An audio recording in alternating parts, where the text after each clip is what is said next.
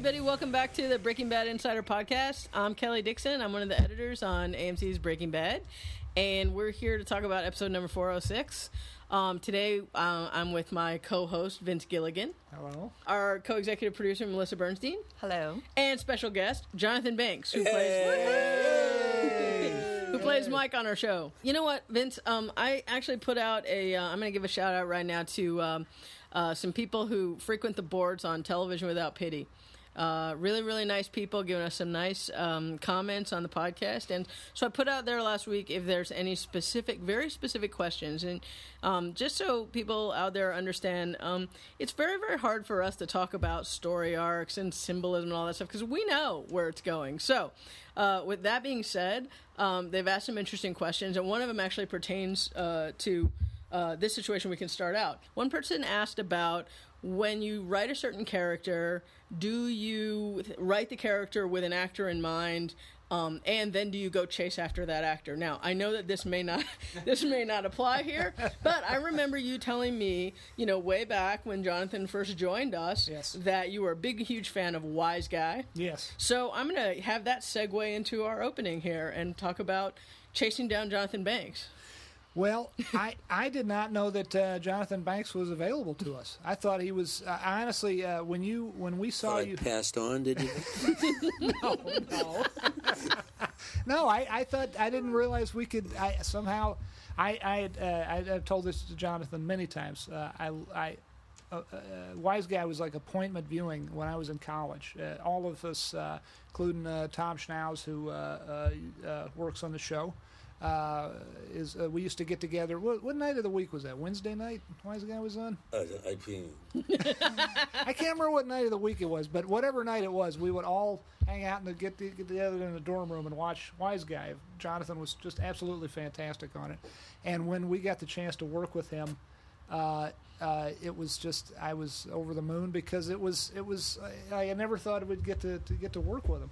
And so having said that, I cannot, with all honesty, say that Mike, I was thinking of Jonathan when we first came up with the character of Mike because I didn't know he would deign to do our little TV show. This is the way it really happened, kids. I still had to come in and read, and then they saw the film and they went, "Oh my God, that guy's still around, for Christ's sakes. We gotta hire him." But I didn't even know they were getting you in to read, to be honest. When we saw, basically we have these amazing casting associates here in Los Angeles, Sharon Bialy and Sherry Thomas, who find us, these wonderful actors that we're blessed to work with on this show. And when we got that particular set of auditions, I was looking through the thing and it said Jonathan Banks. I was like, not the Jonathan Banks. Are you serious? He came in to read for us? He's available to us? So it was just like fantastic. But I was not, I honestly, I didn't think that, such a thing could happen. But and Vince in general in casting doesn't approach it with like, let's go out to these names. He's always been interested in seeing people read, so we've just kind of taken that off the table. Looking for big names or stunt casting. So we just don't approach it that way. So Sherry and Sharon have always just brought in people who are willing to read and willing to. So the answer to the question officially... I was thinking of Jimmy Cagney. When we come up with Mike. Who has passed on. Has he? Yes. So, but That's why I haven't seen him lately. To answer the question, you don't particularly look for specific, but sometimes you may write. Like, was Bob Odenkirk somebody that you wrote Saul Goodman for? I think you might have mentioned. Are we finished talking about Jonathan? No. Because I was loving that. But I just want to make sure that we answer the question. The answer is sometimes. I guess is the best answer. Sometimes you picture a character and you picture an actor, and you sort of write to that personality or that archetype. And truly, I was joking about Jimmy Cagney, but sometimes you are thinking of Spencer Tracy or Humphrey Bogart. You know it's a pretty good chance you're not going to get him, but you're thinking of that archetype perhaps. Okay. And sometimes you're thinking, in fact, of a friend or your dad, or you're thinking of your mom, or you're thinking of some person who's not going to play the part, but who is the archetype that you see in your head that helps you put the voice in on the page, the dialogue on the page, and then your wonderful casting people go out and find the person who most resembles what you had in your head. And then again, sometimes the person who gets the job is not at all like what you pictured. It's in fact someone very, very different, maybe a polar opposite of what you pictured, and yet they come in, they audition, and they just nail it. And then your entire vision of the character is completely turned on its head, and you're happy for that. Cool. Now to get back to Jonathan Banks. Yes, let's get back to Jonathan Banks. The way that this episode opens, and you meant to do this, you guys did this on purpose. You actually almost play it as a complete, almost shot-by-shot recap of episode number 404, where we open up in one of Gus's refrigerated trucks, and we have Jonathan for this episode, so we're going to jump back a couple of episodes and talk about the experience in 404 where you were supposedly in a refrigerated truck. Just so fans, know, Jonathan was not in a refrigerated truck. He was on a set. But before you paint this picture of me being just at ease and well taken care of, it's 1,000 degrees in Albuquerque, New Mexico, and I'm wearing a snowsuit with huge boots on. So I wasn't cold, but I was dying. I thought I was going to have a stroke in there. Did they give you like cold packs to put in? Yeah, underneath? sure they did. That was their top concern. No, but you take a piece of dry ice and you put it in a plastic cover that you would find not unlike a toothpaste toothbrush head, that you put that plastic around the toothbrush. So you put the dry ice in there. It's encased. You stick it in your mouth, and it will produce the breath, the cold air breath. So that wasn't just acting? Yeah, it was pretty good acting, actually. So that's what we did. Hey, Jonathan, I got a question for you. Remind me which episode Jonathan joined us in. Jonathan's first episode was The second season. Second season. It was episode. It's the last show. Oh, yeah, it was the last show. He comes episode 213. and he's a cleaner. He's the cleaner. He's the cleaner. Mike the That's cleaner. right. Okay, sorry. Mike the cleaner. and that was so cool. Cleaning up Jesse's mess. Yeah. I want to say, though, about that last, just really quickly, because my impression of doing that last show and coming up, and I remember walking up those steps and seeing Aaron sitting out there preparing. And I looked at this and I went, and I didn't think anything. I went and I did the scene. And I remember I reached down and I slapped the piss out of him. And he wasn't, and that's not written in there. And how he was there. He was right there. And that kid never let go of that all day long. And I came home and I said to my wife, I said, I just worked with a stunning, I don't know if I use the word stunning, but I said a great actor. I said, this kid I think is really good. And so anyway, that's an aside. Hey, Vince, I want to talk to you a little bit about kind of the story, where we're at. Right now we're in the midst of sort of a war between Gus and the Mexican cartel. They've kind of made their presence known by we're trying to rob the first refrigerated truck. Yeah, right. Now you have them robbing a second truck, yes. and they have a new tech Yeah. going at this one. So what was that like in the writer's room, deciding to actually repeat and really, so the cartel is basically just robbing the truck, killing all the people to send a message?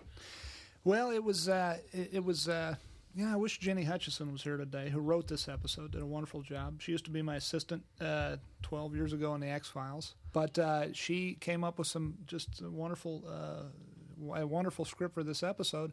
And as usual, coming up with the plot for any particular episode, it's the seven of us writers. But to actually decide that you were going to repeat. Well, I mean, it just seemed like a fun thing to... We try very hard in the show never to repeat ourselves, in a sense, and yet...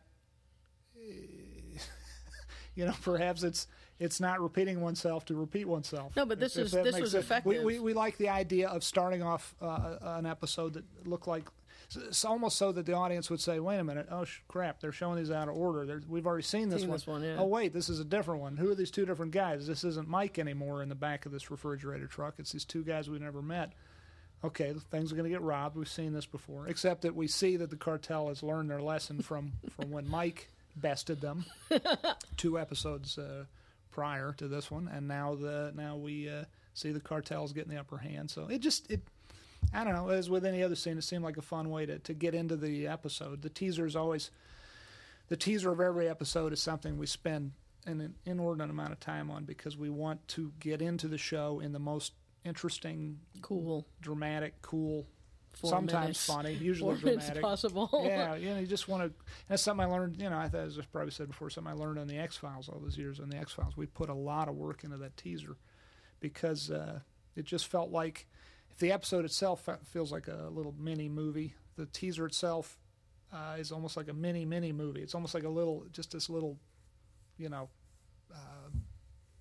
hors It's like a d'oeuvre or taste. something that gets It's you what do they ready call for it? the bigger meal. Amuse-bouche. It's an amuse-bouche. Oh, what is that? What does that mean? Well It's done. like a little Amusement of the mouth. Amusement of the a little mouth. taste and one bite of food. I learned that on Top Chef. How do you pronounce it? Amuse-bouche. Amuse-bouche. I hope that's right. Amuse-bouche. I think it's as close as Me our more. American mouths. But you know what? Insane. Let's take one more jump back to 404 with Jonathan too, because I want to talk to you, Jonathan, about the ear business. It looks like your ear is healed. Ears healed. It's the throat. I'm getting half my head taken off. But how was that when you heard about it, or when you read about it, and what was that makeup like? And Well, what I will had tell to you get how done? old school I am. I despise calling the boss or anybody. I had an agent for a year that I never met one time, and I did. Wow. So I see that my ear's getting taken off, right? And I immediately know that this is going to be a process because you got to do the thing, you got to do it. I now know I'm going to be in the makeup chair for at least 2 hours while I do this thing, right?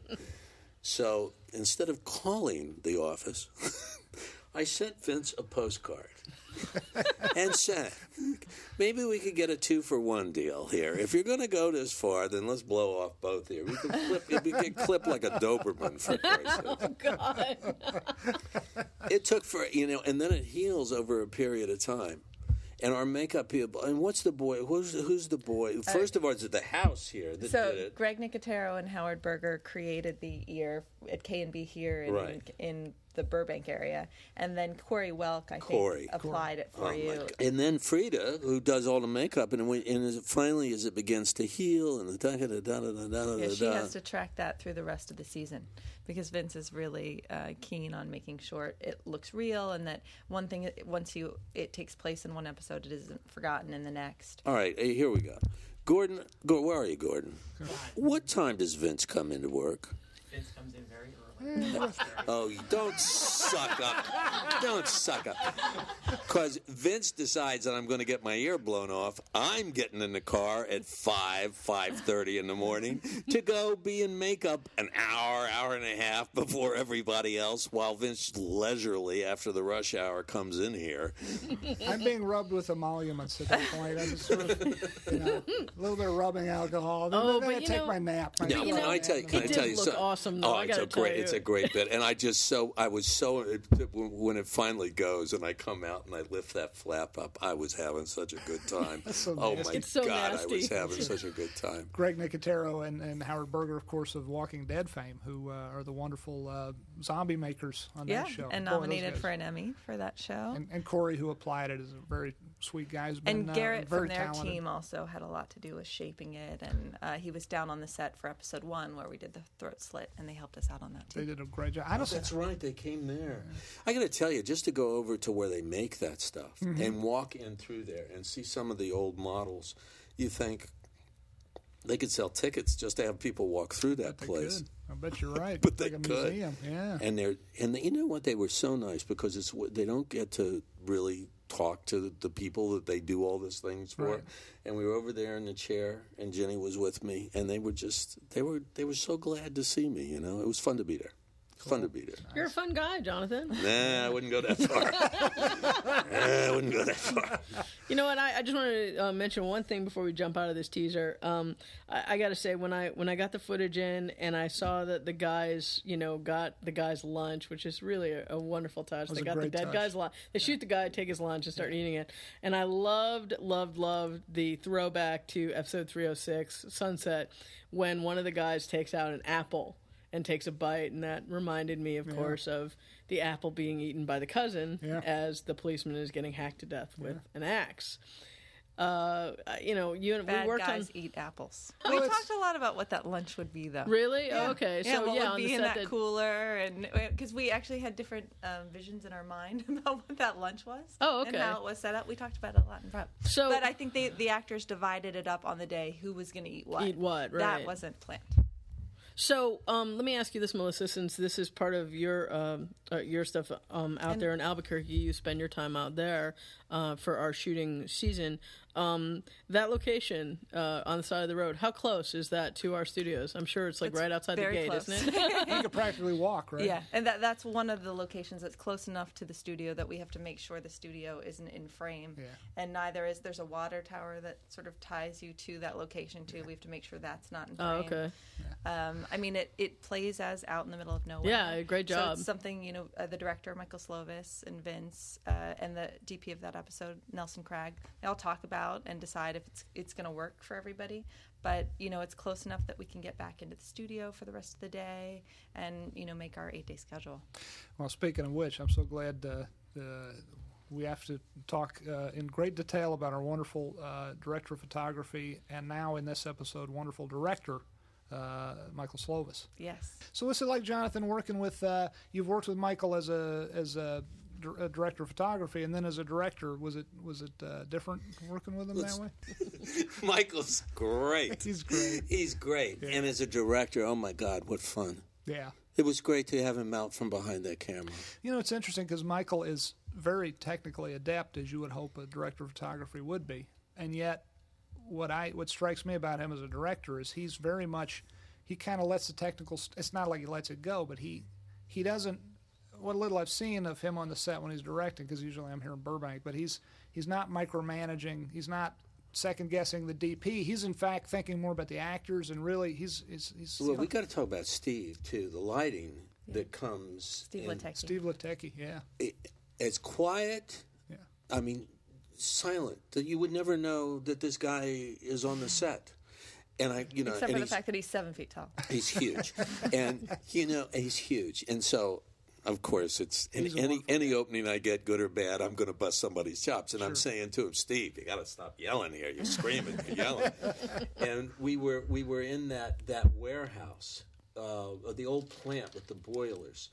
And something was wrong with his headset, where he really did have to raise his voice to one of the guys up on essentially the fly floor because they were lighting it from the outside.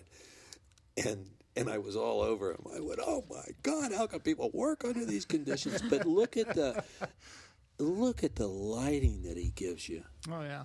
Well, that whole crew is just in Aubrey. Oh yeah.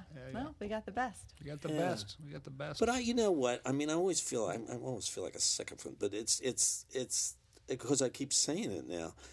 This is my 43rd year professionally, and there really are times, and you just can't get it. And Gordon, pay attention, buddy, because I say to Ginny, it's a moment. This is a moment. This is a very, very, very special moment. You know what? And you guys, whether you like the show, you don't like the show, whatever.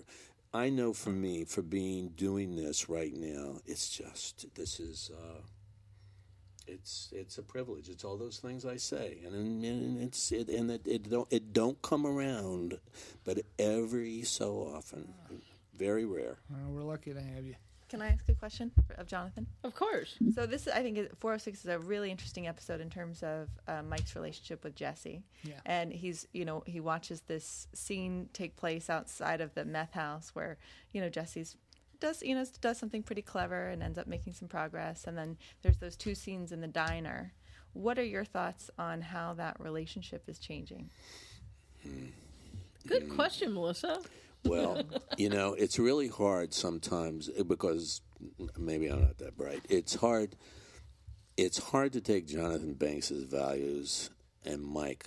I don't know if Mike would even want to hang out with Jonathan Banks, but who wouldn't want to hang out with Jonathan? I truly I like him. Vince and I have talked, when you were talking about the image of somebody that flies up, and I'll answer the question in a second, but an image of somebody out of your life, and obviously, he didn't have to be a killer, he didn't have to be this, but who was the image of that guy, of that hourly worker that was there no matter what, doing it, was good to his word? Yeah. Do you have somebody out of your childhood that you thought of? Well, there was a professional killer that I knew in my childhood. And what a guy. And there wasn't a lot of business in Farmville, Virginia. He was the town professional killer, and his name was Dave, and we loved him so.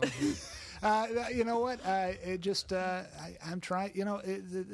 I tell terrible stories when it comes to asking where things come from. People say, where did the idea for Breaking Bad come from? Where did this come from? Where did the inspiration for this character come from?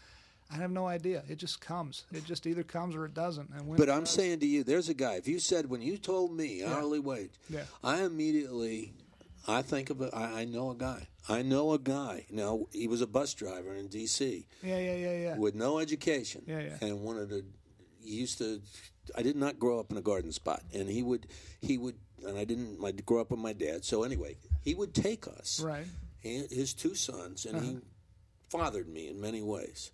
And he would take us to a tennis court, and he would be with black socks up to his knees in hard shoes, and a tough old boy. Yeah. And these kids, he would turn us out on this court, and of course, all the people in their whites and stuff would be going, "Jesus Christ, get those kids out of here!" The balls would be going everywhere, and he would stand up for us and let us have our 15 minutes or do whatever was doing. But anyway, and you're saying this fellow, this gentleman. I think, as far as obviously not a killer, but he was so true to his word. Yeah.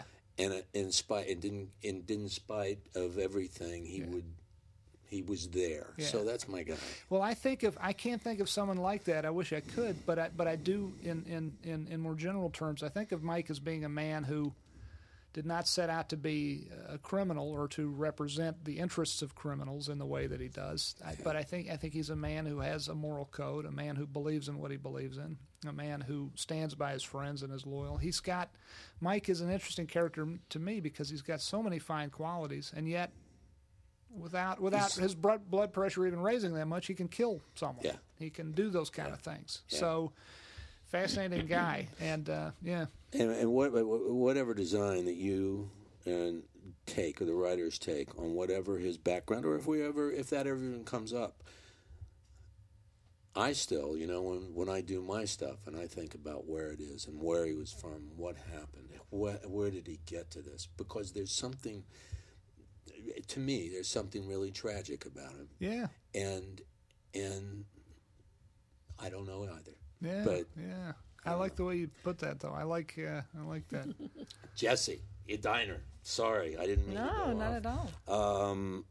Aaron didn't want to eat his meatloaf, as I recall. Aaron is happy about just about everything. What a pain in the ass he is. So I think even depicting him as complaining about anything, order. he was just like, maybe next time it doesn't have to be meatloaf. That might have been his critique.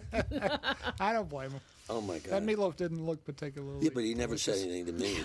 And we're sitting there, and he never says anything. But I got to tell you, when the Hidalgo scene of dust came across at us, and we were being towed on that tow one time. I'm not jumping ahead, am I? That was 405, I think. Okay. Yeah. That was the previous week's episode. There we were. You're just blasted by dust. Aaron never complains. No, he never does. Ever. About the I do the complaining for all of us. I go, Jesus, what the hell are we doing? God. Anyway, just feeding him, there's no way that you get around at my age because, listen, this guy could easily be my son. And you see somebody in trouble. I don't know. I don't know what to say other than that scene comes very naturally for Aaron and I. I truly, You're great in that scene. You both are so great in that scene, just sitting in the car waiting in front of the crack house, and you're offering him a sandwich, pimento cheese. Not bad. Yeah, pimento cheese is quite good, actually. And then the going out and digging in the yard. I'm digging sure some folks are wondering, what's the story there? Why don't you talk about the shovel cam? that Mike Slovis wanted to. Mike Slovis, who's got a wonderful eye as a director and also a wonderful director of actors. He's the whole package there. He's the whole deal. He had the thought of putting a small digital SLR, mounting it to the end of the shovel, so that one short but very fun shot of from sort of the shovel's point of view over Aaron's shoulder as he swings it over his shoulder, swings it around, and starts to dig with it is quite a fun shot. Done with a little, I think in this case, like a Canon 7D that cuts in with our 35 millimeter motion picture film very nicely. And it's a very interesting shot, and it's we live in amazing times technologically that we can get shots like that, and they don't, for the most part, don't look like video. They look like they cut in, they integrate with the motion picture film very nicely. Right. I've asked you this in the editing room when we were working on this episode a few weeks ago. I asked you about how you guys came up with the idea for digging and thinking that would, entice a meth addict out and understand and have him innately understand what was going on. Well, meth heads, there's a term called tweaking. Meth heads are known to tweak. Huh. And tweakers, when the people talk about tweaking, it's not something you always are doing when you're on meth. And I got to preface everything I'm about to say. I am no expert on meth, not from personal experience and not from any kind of medical or scientific. So take everything I'm about to say with a grain of salt. But our anecdotal evidence, that is definitely out there to be gleaned from the internet and from talking to people, is that meth heads tend to tweak. And tweaking is when you obsess about something, when you are deep into the throes of the meth and you are obsessing. And it may be taking a television set apart. It may be picking at scabs, on your arm until they fester. There's a lot of nastiness. Or it may be digging a hole to China, in your front yard. But it's obsessive compulsive behavior that can go on for hours and hours, and it could center on any activity, major or minor, I suppose. And so with that in mind, knowing that meth heads had a tendency to do that, we thought it'd be, I can't remember who came up with the idea, but we just thought it'd be interesting if, Mike's got the shovel in the back of his Buick there, and the first time we see that shovel in last week's episode. Mm-hmm. We think, oh man, Mike's going to bury Jesse in the middle of this desert out by this windmill, And the shovel, of course, in a show like Breaking Bad, is a representation of bad things afoot. So last week it was. This week, Jesse says, "Pop the trunk, I need some," and he pulls out a shovel. We're thinking, oh, he's going to cross the street. He's going to whack these guys in the head. He's going to kill them. No, he's not. He's not. Jesse is not a violent person, and to see Jesse use cunning. And to use his personal experience on meth, it was a delightful scene that Jenny wrote. It was wonderful to watch it, see it cut together, see it working, see you actors playing it. It's a scene I'm real proud of not in a personal sense. I didn't write this one, but in a show, in a showrunner sense, I'm proud of the scene because it's everything the character is believably capable of doing. He's not going to go in there and whack these guys in the head. I mean, he does at the end of the scene, to save his own life, but he's not going to go in there and violent. He's not going to go in there like Rambo. He's not that guy. And he's not Einstein either, but he does have quite a bit of street smarts. Mm-hmm. Jesse does. He's no idiot, and he gets smarter with every episode, and he grows up more with every episode. And so you're proud of him in a weird way watching the scene. You're like, damn, he pulled it off. Mike. Yeah, and he wants to prove himself. Yeah. The two guys that played the meth heads too, they were great. Tucker and Tucker's buddy. Tucker, shut the door. Talk about them. You guys talk about Damon Harriman, who plays. It's Tucker is Blake Barris, and Damon Harriman. Does he have a name? Tucker's buddy. Jenny called him Scary Skell. Scary in the script. He never really is like given Scary a name. Spice, but more. Yeah, like Scary Spice. Yes. And he's Damon is I believe a regular on the Justified. Very wonderful show. Plays a very scary guy, and he's from Australia. He speaks with like an Australian accent. Yeah, that was a kick. Seeing him and his teeth blackened, like filthy, his hair just like mussed with everything possible, and then in this beautiful accent, and then he on a dime he could turn and be this. Really great, and not unlike Aaron, the way that some of these guys, these young actors, they will stay in that character, until they're exhausted. They exhaust me. Yeah. Have you ever done it that way, or yeah, but you know what? It was. I mean, it's. I said to Jenny about improv that you'll hit something, you'll be there, and it's comfortable, and then you elaborate on it, and you go and you go and you go. Okay. Olivier used to, as great as he was, or would say, well, maybe if I try on the right hat. Wow. But he would. Yeah, and he would say this would take him somewhere with that character, that he would go. Man, I can't sit outside in the cold all day long and just be. And what am I going to do with Mike? I'm going to blow my brains out? Mike, you can't. Well, you don't want to go where Mike is. Right. You don't want to do that. There's such a thing as being too method. In other words. No. Yeah. No, but the Australian boy, because I worked with him more that day. Man, was he intense. Yeah, he was giving so much. I mean, the screaming, it was like full body screaming. Yeah. And there was one of those shots where... And Blake, too. He didn't have to scream, but Blake, just as intense, it seemed to me. Yeah. He was. In a different way, yeah. He was. Damon had this shot where he, comes into camera.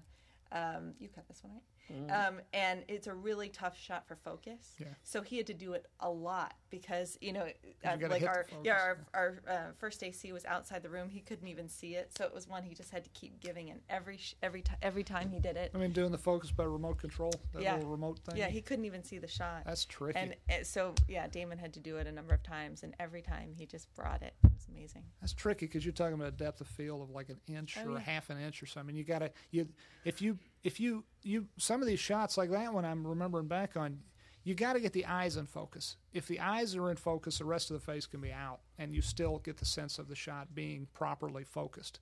But when you're talking like a depth of field so shallow that the eyes can be in focus and the tip of the nose is out of focus, you're like, which man, that's tricky. When he comes in, he says, "I don't have enough for you," and then he's saying, "Why do you don't put thoughts in my head?" Right, you don't put thoughts in my head. That was great.